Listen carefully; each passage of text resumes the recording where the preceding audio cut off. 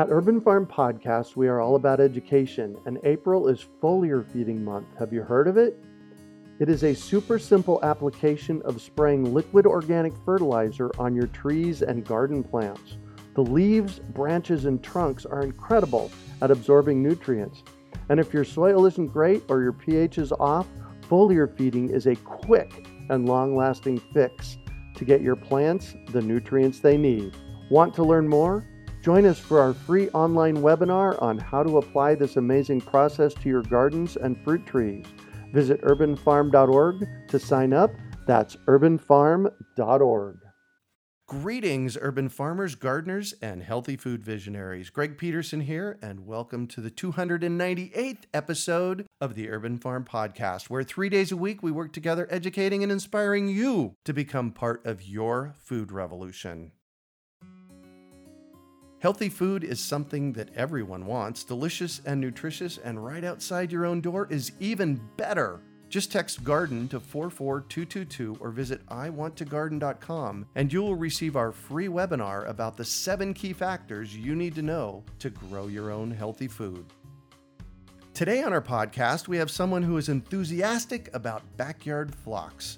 We're talking with Shea Mormino about healthy, happy hens. Known as the Chicken Chick, Kathy brings an informative style and fresh perspective on raising backyard chickens to millions of fans around the world.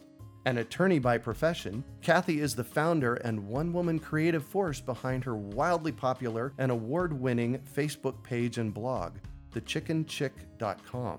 Her practical approach and sense of humor allows her to connect, educate, and share an appreciation for keeping chickens as family pets as well as for their eggs.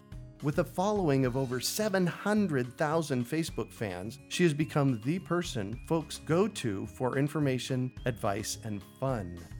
She is the author of the best-selling book, The Chicken Chick's Guide to Backyard Chickens, Simple Steps for Healthy, Happy Hens by Voyager Press. Welcome to the show today, Kathy. Are you ready to rock? Let's do this. Nice. So I shared a bit about you. Can you fill in the blanks for us and share more about the path you took to get where you're at today? I can. It's kind of a winding road, kind of a crazy path from law school to crazy chicken lady.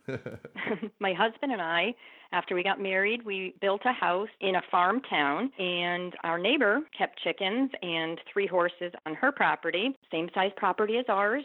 She asked me to collect eggs for her one summer when they went away on vacation, and that planted the old seed. I had never had any experience or interactions with chickens in my life, but I found myself visiting often throughout the day. So it wasn't just a journey once a day to collect the eggs. It was intriguing. I was intrigued by the chickens. I was interested in the fresh eggs and what it might take to keep my own chicken.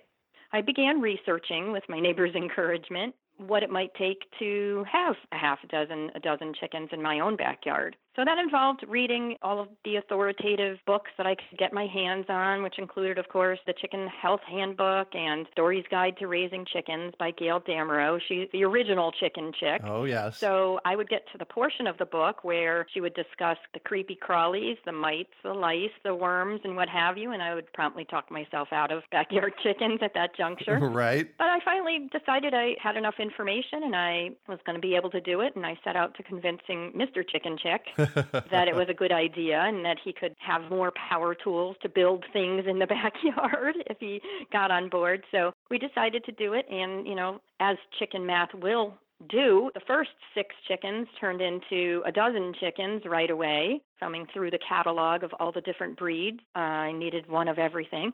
So we got a dozen chickens, and one turned out to be a rooster. Oh. Sexing chickens at the hatchery is only 90% accurate. So one of them ended up being a rooster. That opened up an entirely different chapter of the chickening adventures. When my chickens started laying eggs, I decided that I wanted custom labels for my egg cartons that I gave to friends and family and doctors and dentists. Nice. So no one was offering that service at the time. I started making my own and had extra labels left over, and it became this itty-bitty cottage industry where I was making and selling them. How cool is that? Yeah, well, this is how it all started. I told you it was a windy road. So I started making them and selling them, and I figured, well, it was going well. I might as well create a website. Everybody knows that to market a business, you need a Facebook page and a blog and a Twitter account. So I set up all of those. The brand was not the Chicken Chick at the time. It was just the egg carton labels business. So a couple years into the labels, the Facebook page started to take on a life of its own as I shared my photos of my birds and their day-to-day interactions. The page grew and grew, as did the backyard chicken keeping evolution around the country. Oh my gosh, yes. Yeah, so sort of my page grew along with it, and my blog methodology grew. I would find that there were frequently asked questions, so I would write a blog article. When I would get asked that question, I would just be able to link people to that blog article. So there's a dynamic between the blog and the Facebook page where people can just hop over from the Chicken Chick Facebook page to the Chicken Chick website and get more in-depth information on any given topics. That's how the blog and Facebook page evolved and grew. Before you go any farther, I have a question for you. What year were you hanging out in your neighbor's backyard collecting eggs? 2007 or 2008, because I got my first flock in July 21st, 2009. Perfect. A date that will go down in infamy. Yes. Nice. Yeah, no kidding. No kidding. Well, I'm so very excited for you about all this. All right, great. So 2009, you got your first chicken. So that's just 8 years ago. Mm-hmm. So you've created this movement in your arena in 8 years. I would say this movement evolved as I just kept doing what I was doing. The need for information was out there. It wasn't being addressed in quite the way as I began addressing it. So it continues to grow. I think people are hungry for backyard chicken keeping information that is sound, that is backed in research and poultry physiology and anatomy. People don't want to become poultry nutritionists or poultry professors or poultry veterinarians themselves in order to keep backyard chickens, but they need quality information that comes from those sources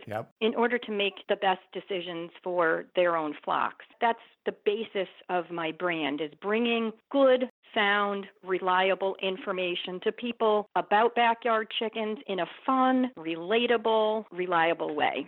And people are loving it, apparently, with 700,000 followers on Facebook. We are having a darn good time doing chickens. That's all there is to it. It's not rocket science, and there are new things. So there are old-timers' ways of doing things, but the way your great-grandparents, my great-grandparents may have kept chickens is very different from the way we keep backyard chickens today. Certainly we have a vast amount of research and information about the way commercial laying hens are kept. So we know a great deal about poultry now as a result of the commercial poultry industry. The nutrition aspect is a pretty new piece in the poultry arena for backyard chicken keepers. So while your great-grandfather or it was probably more your great-grandmother who was out there with the apron and the cracked corn, scattering it on the ground for chickens. So while she was giving the chickens leftovers or cracked corn, and that was their meal for the day, then they were turned out on pasture, we now know that is not what makes healthy chickens. That is not what is optimal for their health or for their egg production. They need more than just corn or kitchen scraps or what they find out on range. We don't have pastures anymore. We have backyards. So we've torn out all the pastures.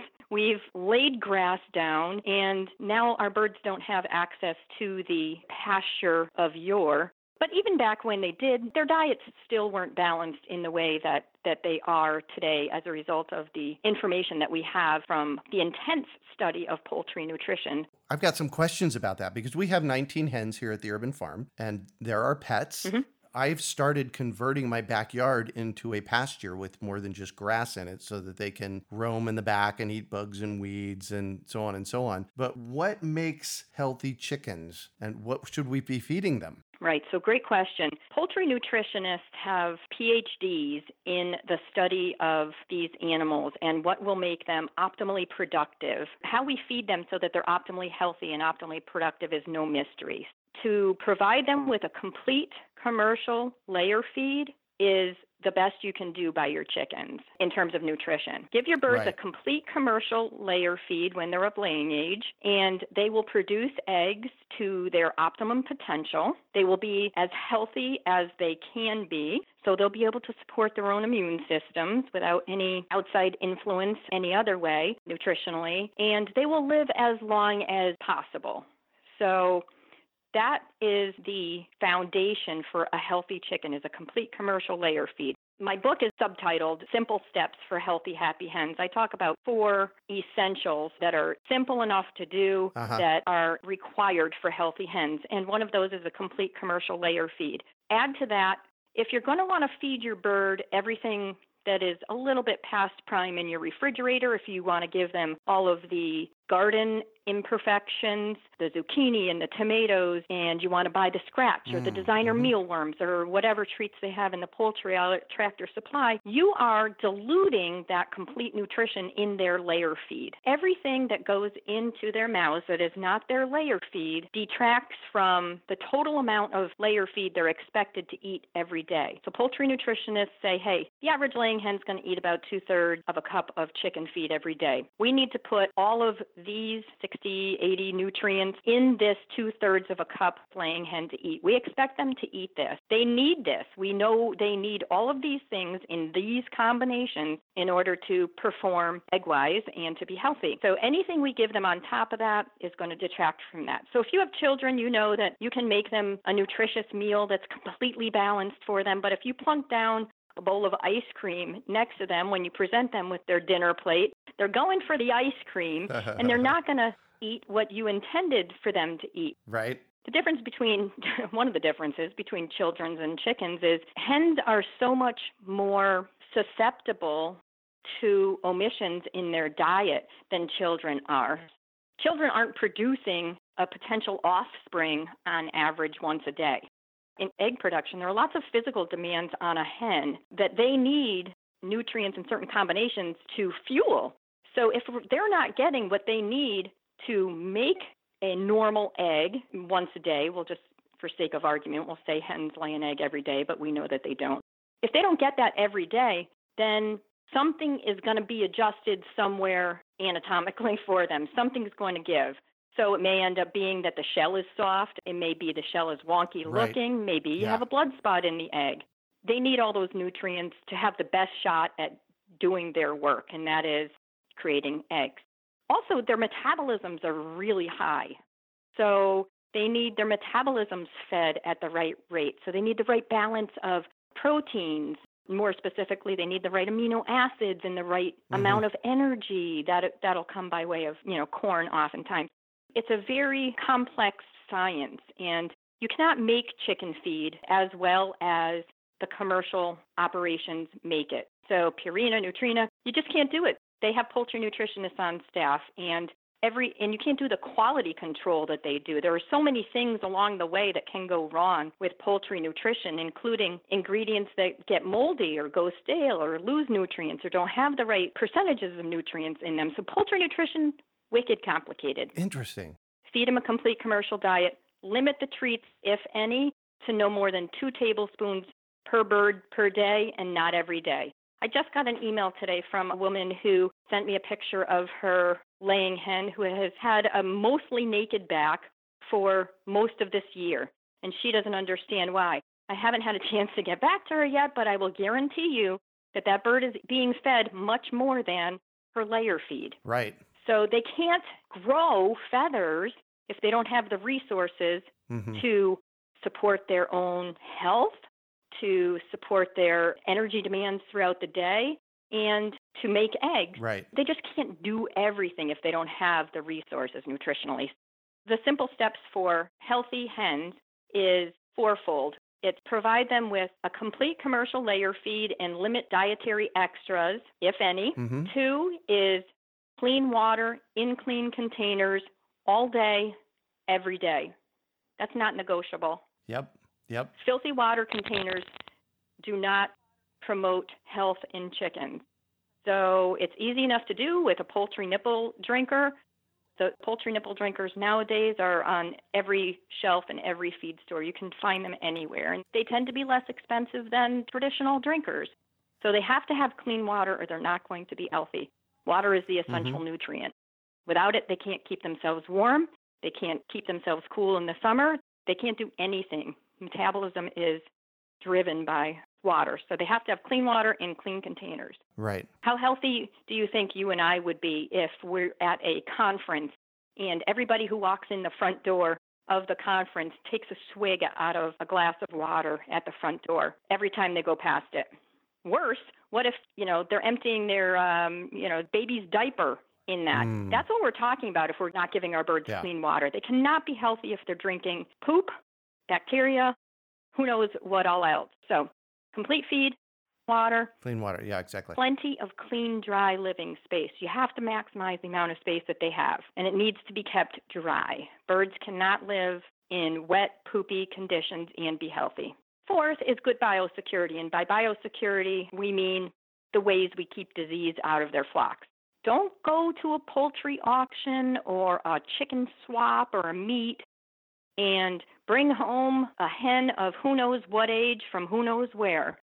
Because even birds that are healthy, that might come from places like that, are going to bring with them diseases. They may have immunity to themselves. They may be recovered carriers of themselves. Every chicken yard has different pathogens in it, and birds that live in it will develop immunities to whatever they're exposed to in their own yard. Bringing adult birds from a different source into your flock is courting danger with your bird's health. I see it frequently where people say, a friend of mine had some birds and they looked healthy and I quarantined them for 6 minutes. 2 weeks is not adequate even to quarantine birds.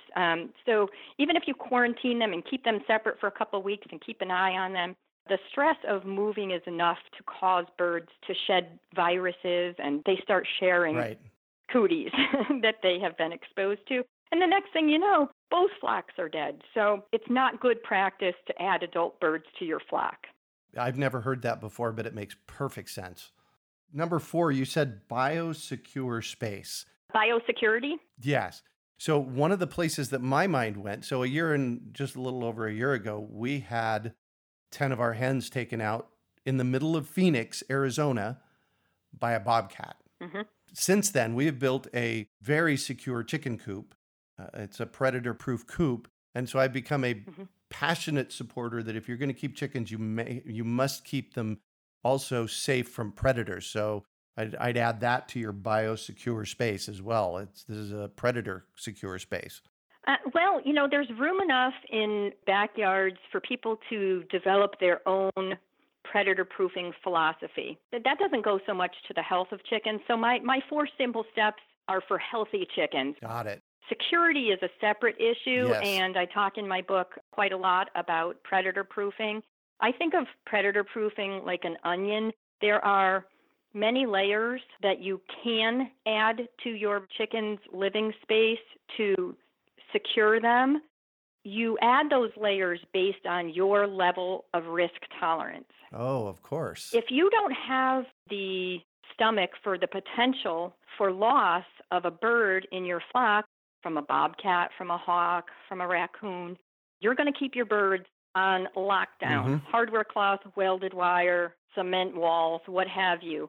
And that's a totally legitimate practice. You just have to know that you're going to need to work harder in different ways to keep those birds healthy, because the less space they have, the more poop there is in that space, and the more chance there is for them to become ill as a result of living among their own excrement. There are challenges on both sides of the way we manage our chickens between, complete free range where there's no fencing at all anywhere and total lockdown. So how you go about it is going to depend on your level of risk tolerance for loss. Yeah. My backyard, I free range my birds, but I had exactly the same situation one year in my flock where we didn't have any fencing around the backyard, and my husband was mowing the lawn with the push mower back in those days, and out comes a bobcat, grabs one of the birds right in front of him, and takes it off into the woods. Wow. Brazen, yeah. Predators are so much more brazen, it seems, than ever before. So we have all kinds of Yeah. predators here. We have bears, we have bobcats, we have mountain lions, we have raccoons, we have foxes. So living in the wild kingdom here, you have to make some choices. And I know what my challenges have been over the years. Right. And I've always allowed my birds to free range, but we have put up a 4-foot fence around the entire backyard, which is probably a half an acre. I mean, it's ginormous. Mm-hmm. Occasionally, we have wetlands behind the chicken coop, so occasionally they'll fly up and over into the unsafe area, and they will, meet their maker that way oftentimes, but it just doesn't happen that often. Sometimes a hawk will come in the yard and take one away, but it's really not that often. So there are ways to make free ranging safer for your birds by having lots of cover for them, places for them to scoot under. They're all constantly looking up into the skies. You can have roosters who are outstanding lookouts. They're a good early warning mechanism for your hens to find a safe place if there's trouble in the skies. So again, layers. Yep. The more layers you have, the more secure your birds will be. The one place that I feel very strongly about that no predator should be able to do is inside the chicken coop at night, because they are completely defenseless at night. They have outstanding color vision and outstanding vision during the day, but because their color vision is so good, they have lousy night vision. So they don't see well. They don't have defenses. They are literally sitting ducks or sitting hens in the coop at there night. You go. And they can't defend themselves. So I really feel like if we're going to keep chickens, we have an obligation to protect them from everything when they can't protect themselves in any way. Exactly. Again, I talk in the book quite a lot about predator-proofing a chicken coop. And it's not difficult, but it's not inexpensive. You mentioned along the way over the past 5 minutes or so, you mentioned cleaning out the chicken coop. Mm-hmm. And the chicken coop is where they sleep at night. Mm-hmm. And chickens poop at night, for those of you who don't know that. How often should we be cleaning chicken poop out of the chicken coop? So kind of an interesting question. I mean, there are as many ways to set up a chicken coop as there are backyard chicken keepers. So it depends on your setup. It depends on the type of litter that you're using. Litter is the substrate we use on the floor of the chicken coop to facilitate cleaning and keep the coop dry. The system I have in my chicken coop, I recommend, and that most people can implement, is to use sand as litter on the floor and droppings boards underneath the roost. So droppings boards are little more than a shelf underneath the roost. So chickens poop at night, and the shelf catches the poop. So all you need to do is go in the morning with a 12-inch taping knife and scrape off the droppings once a day into a bucket, put it in your compost pile, and you have a clean chicken coop. Yep. Your birds will be spending time inside, should only be inside your chicken coop for two purposes. One is sleeping and two is laying eggs. The rest of the day they should be outside, either in your chicken run or on range. They have no business inside the chicken coop, so if there's nothing happening by way of traffic into the chicken coop, there's going to be a negligible amount of chicken poop in the litter. So your coop is going to be clean every day, and mine is. And I do a live feed on Facebook just about every single day, and people see my coop, and they see there's no flies in there. I don't have to buy all sorts of crazy litter amendments or try to cover up the smell of poop. I don't have to spend once a week or twice a week changing the litter out wholesale because my coop's not stinky. If your coop is stinky, you need to look at your management, Practices. how you're managing the waste and the litter. Yeah. And keep the food and water out of the coop. Food and water should not be inside the chicken coop. Yeah. That's a recipe for rodents, for flies, for frostbite, for respiratory disease, for the buildup of ammonia, et cetera, on and on and on. So, yeah, keep the food and water out of the coop in the chicken run in a covered, protected space. And you're on Easy Street now. That's as easy as it gets. I love that. I love that. Mm-hmm. So for those of our listeners out there that aren't keeping chickens currently, Why should people keep chickens? Well, I don't think everybody should keep chickens. I think if you want to keep chickens, it can be done easily. You need to do your homework Uh-huh. to make sure, first and foremost, that it is legal to keep chickens in your jurisdiction. People who live in an HOA Yep. have contracts that they have agreed with their association they will abide by, and that usually excludes raising poultry. I live in a farm town. We built our house in this farm town because we liked the pastoral setting and great schools. Had no idea when I was getting my first chickens that chickens were not permitted by our zoning code in our property. Oh my gosh. Yeah. So my neighbor had 3 horses and a dozen chickens, the neighbor whose eggs I collected. She had no idea her chickens were illegal, but her horses were legal. So Wow. yeah, that's a mind bender, right? Yeah.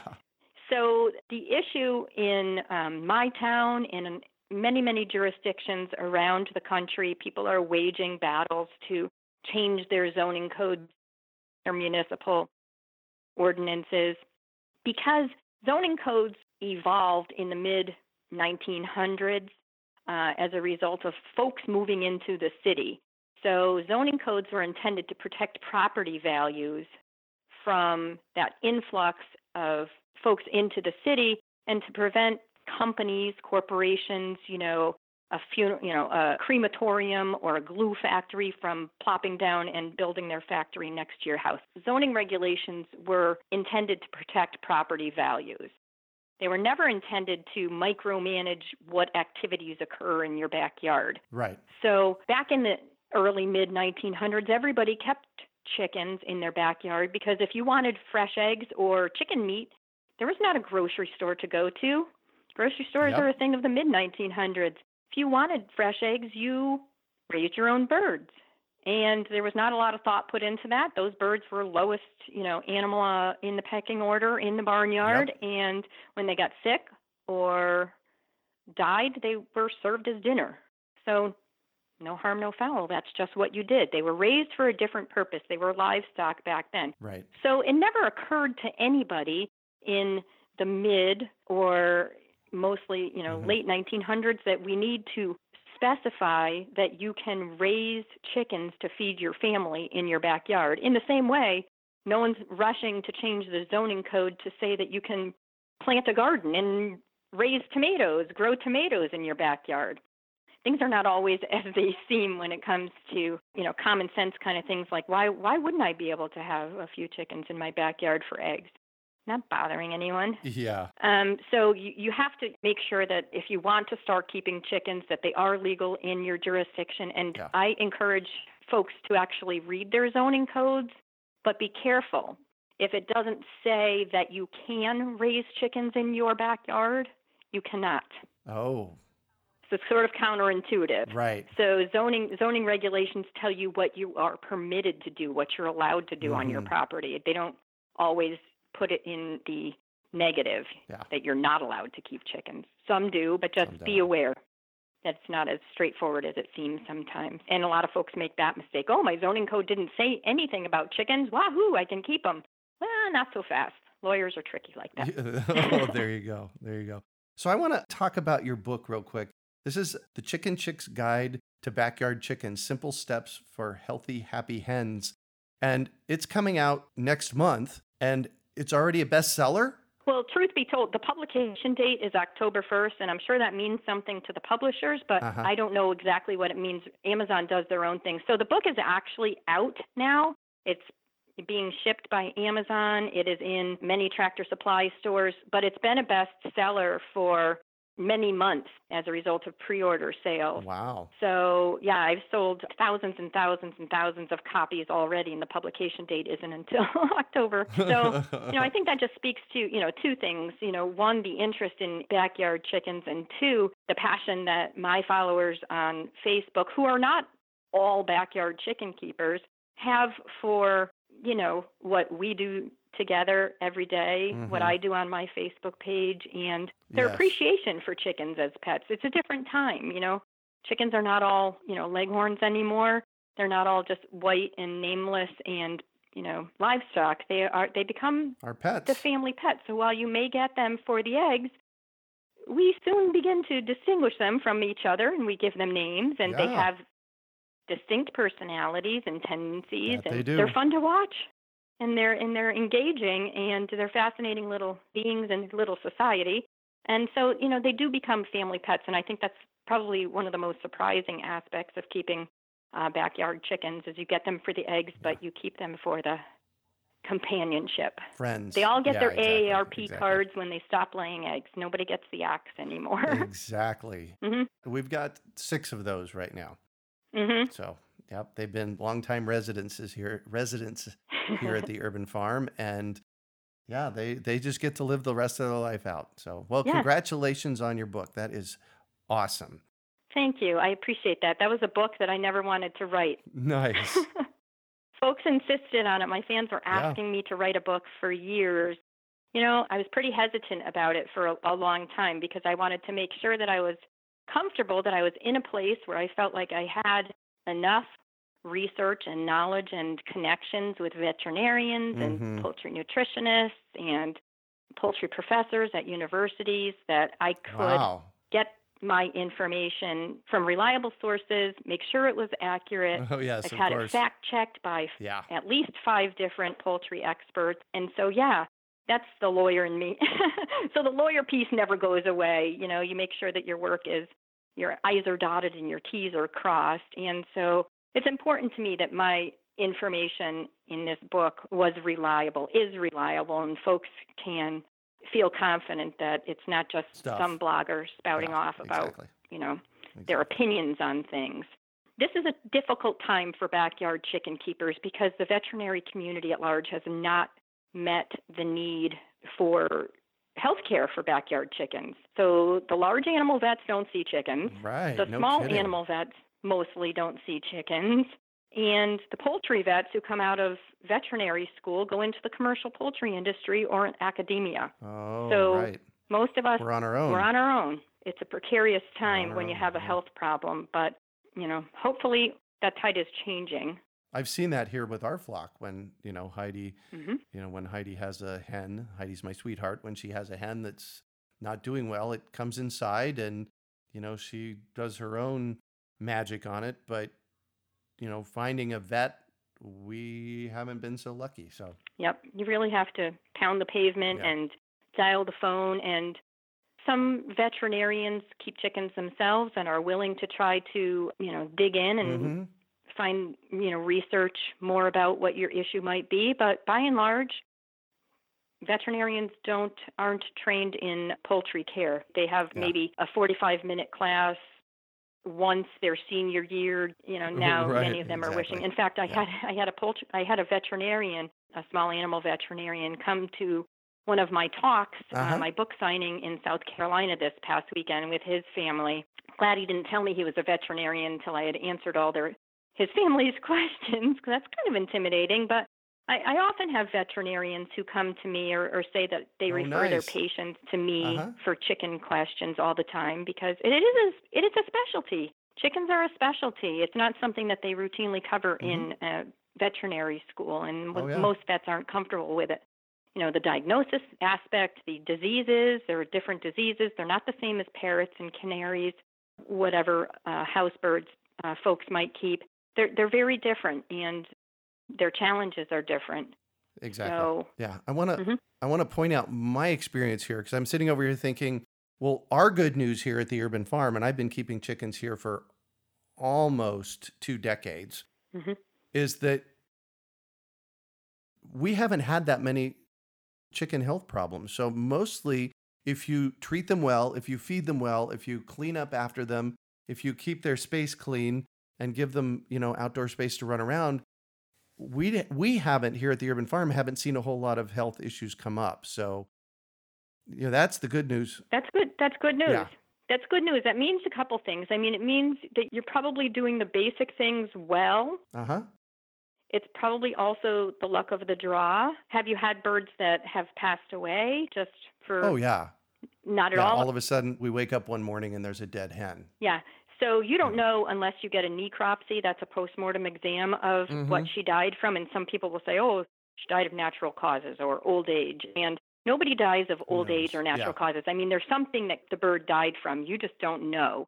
So it could have been a disease. It could have been heart failure. Right. Reproductive dysfunction is extraordinarily common. Oh, yes. So, yeah, but if you just do the basics every day, worry about the things that you can control, and the rest takes care of itself and is outside of your control. So let it go. Yeah, there you go. So I'm going to shift on you, and I'd like for you to talk about a time you failed, how you overcame that failure, and what you learned from it. Does it have to be a chicken failure or just a life failure? No, whatever works for you. Just, share. So I would say I was the world's worst waitress. So when I was in law school, I had lots of jobs, and waitressing was always just one of those jobs that kind of easy to get and paid the bills, and I was terrible at it.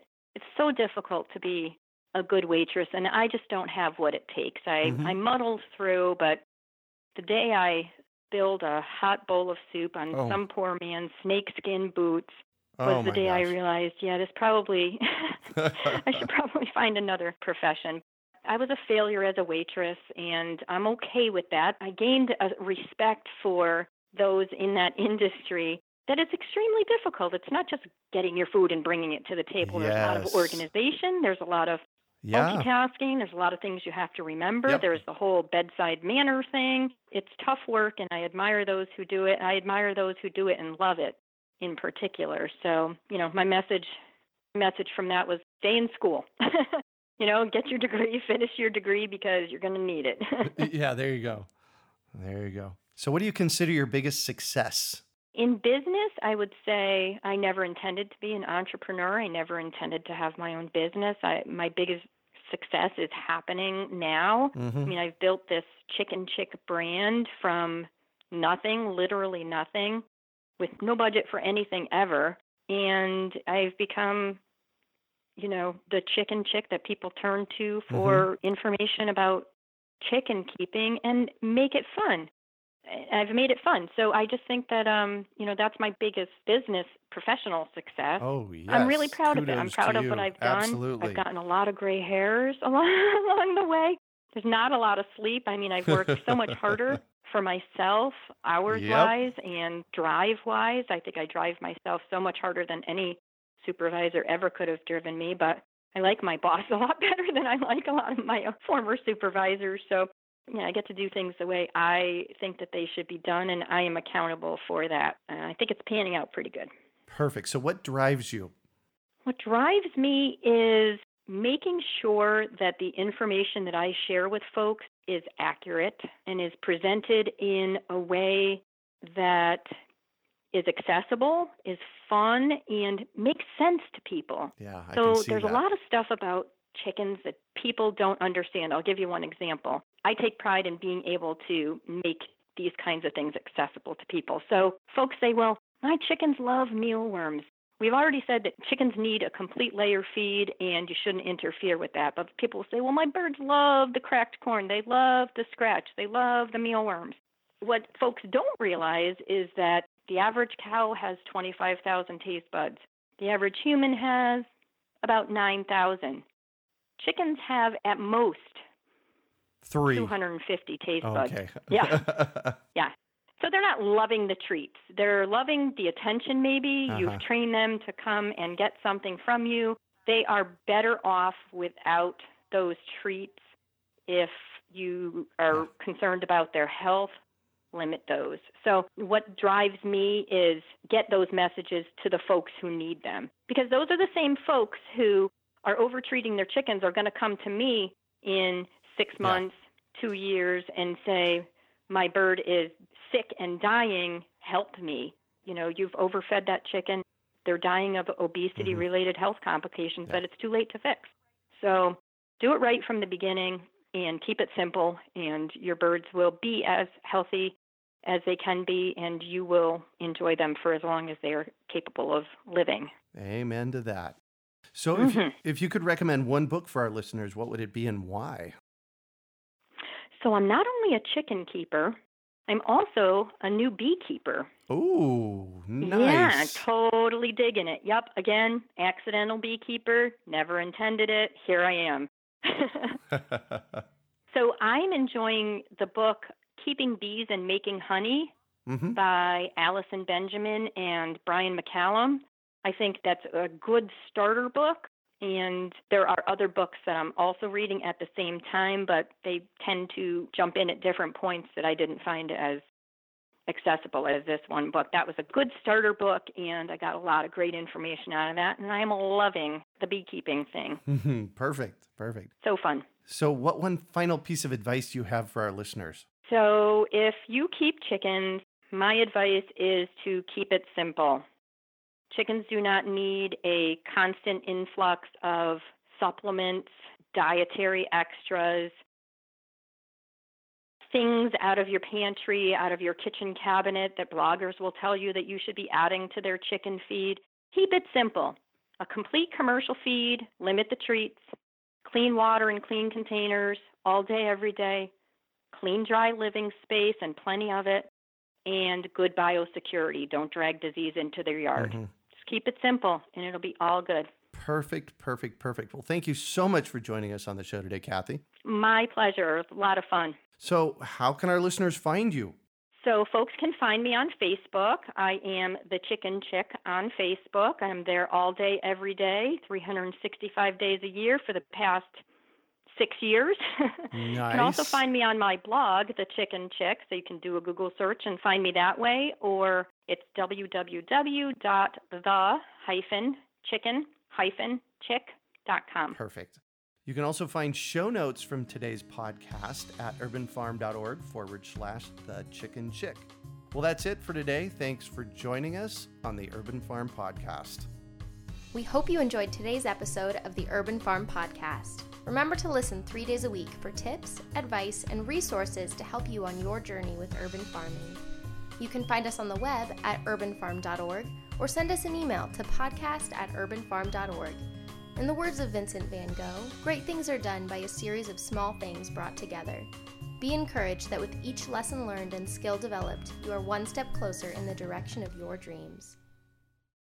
One of the first things that many of us learn when we start to garden is how to water and fertilize the soil.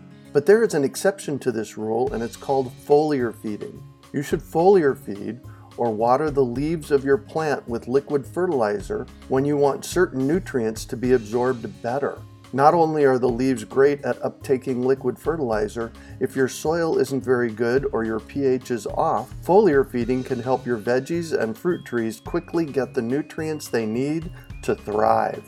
If you're ready to start foliar feeding for maximum growth, yields, and quality, head on over to urbanfarm.org/feed-the-leaves to see our selection of foliar feeding products. That's urbanfarm.org/feed-the-leaves.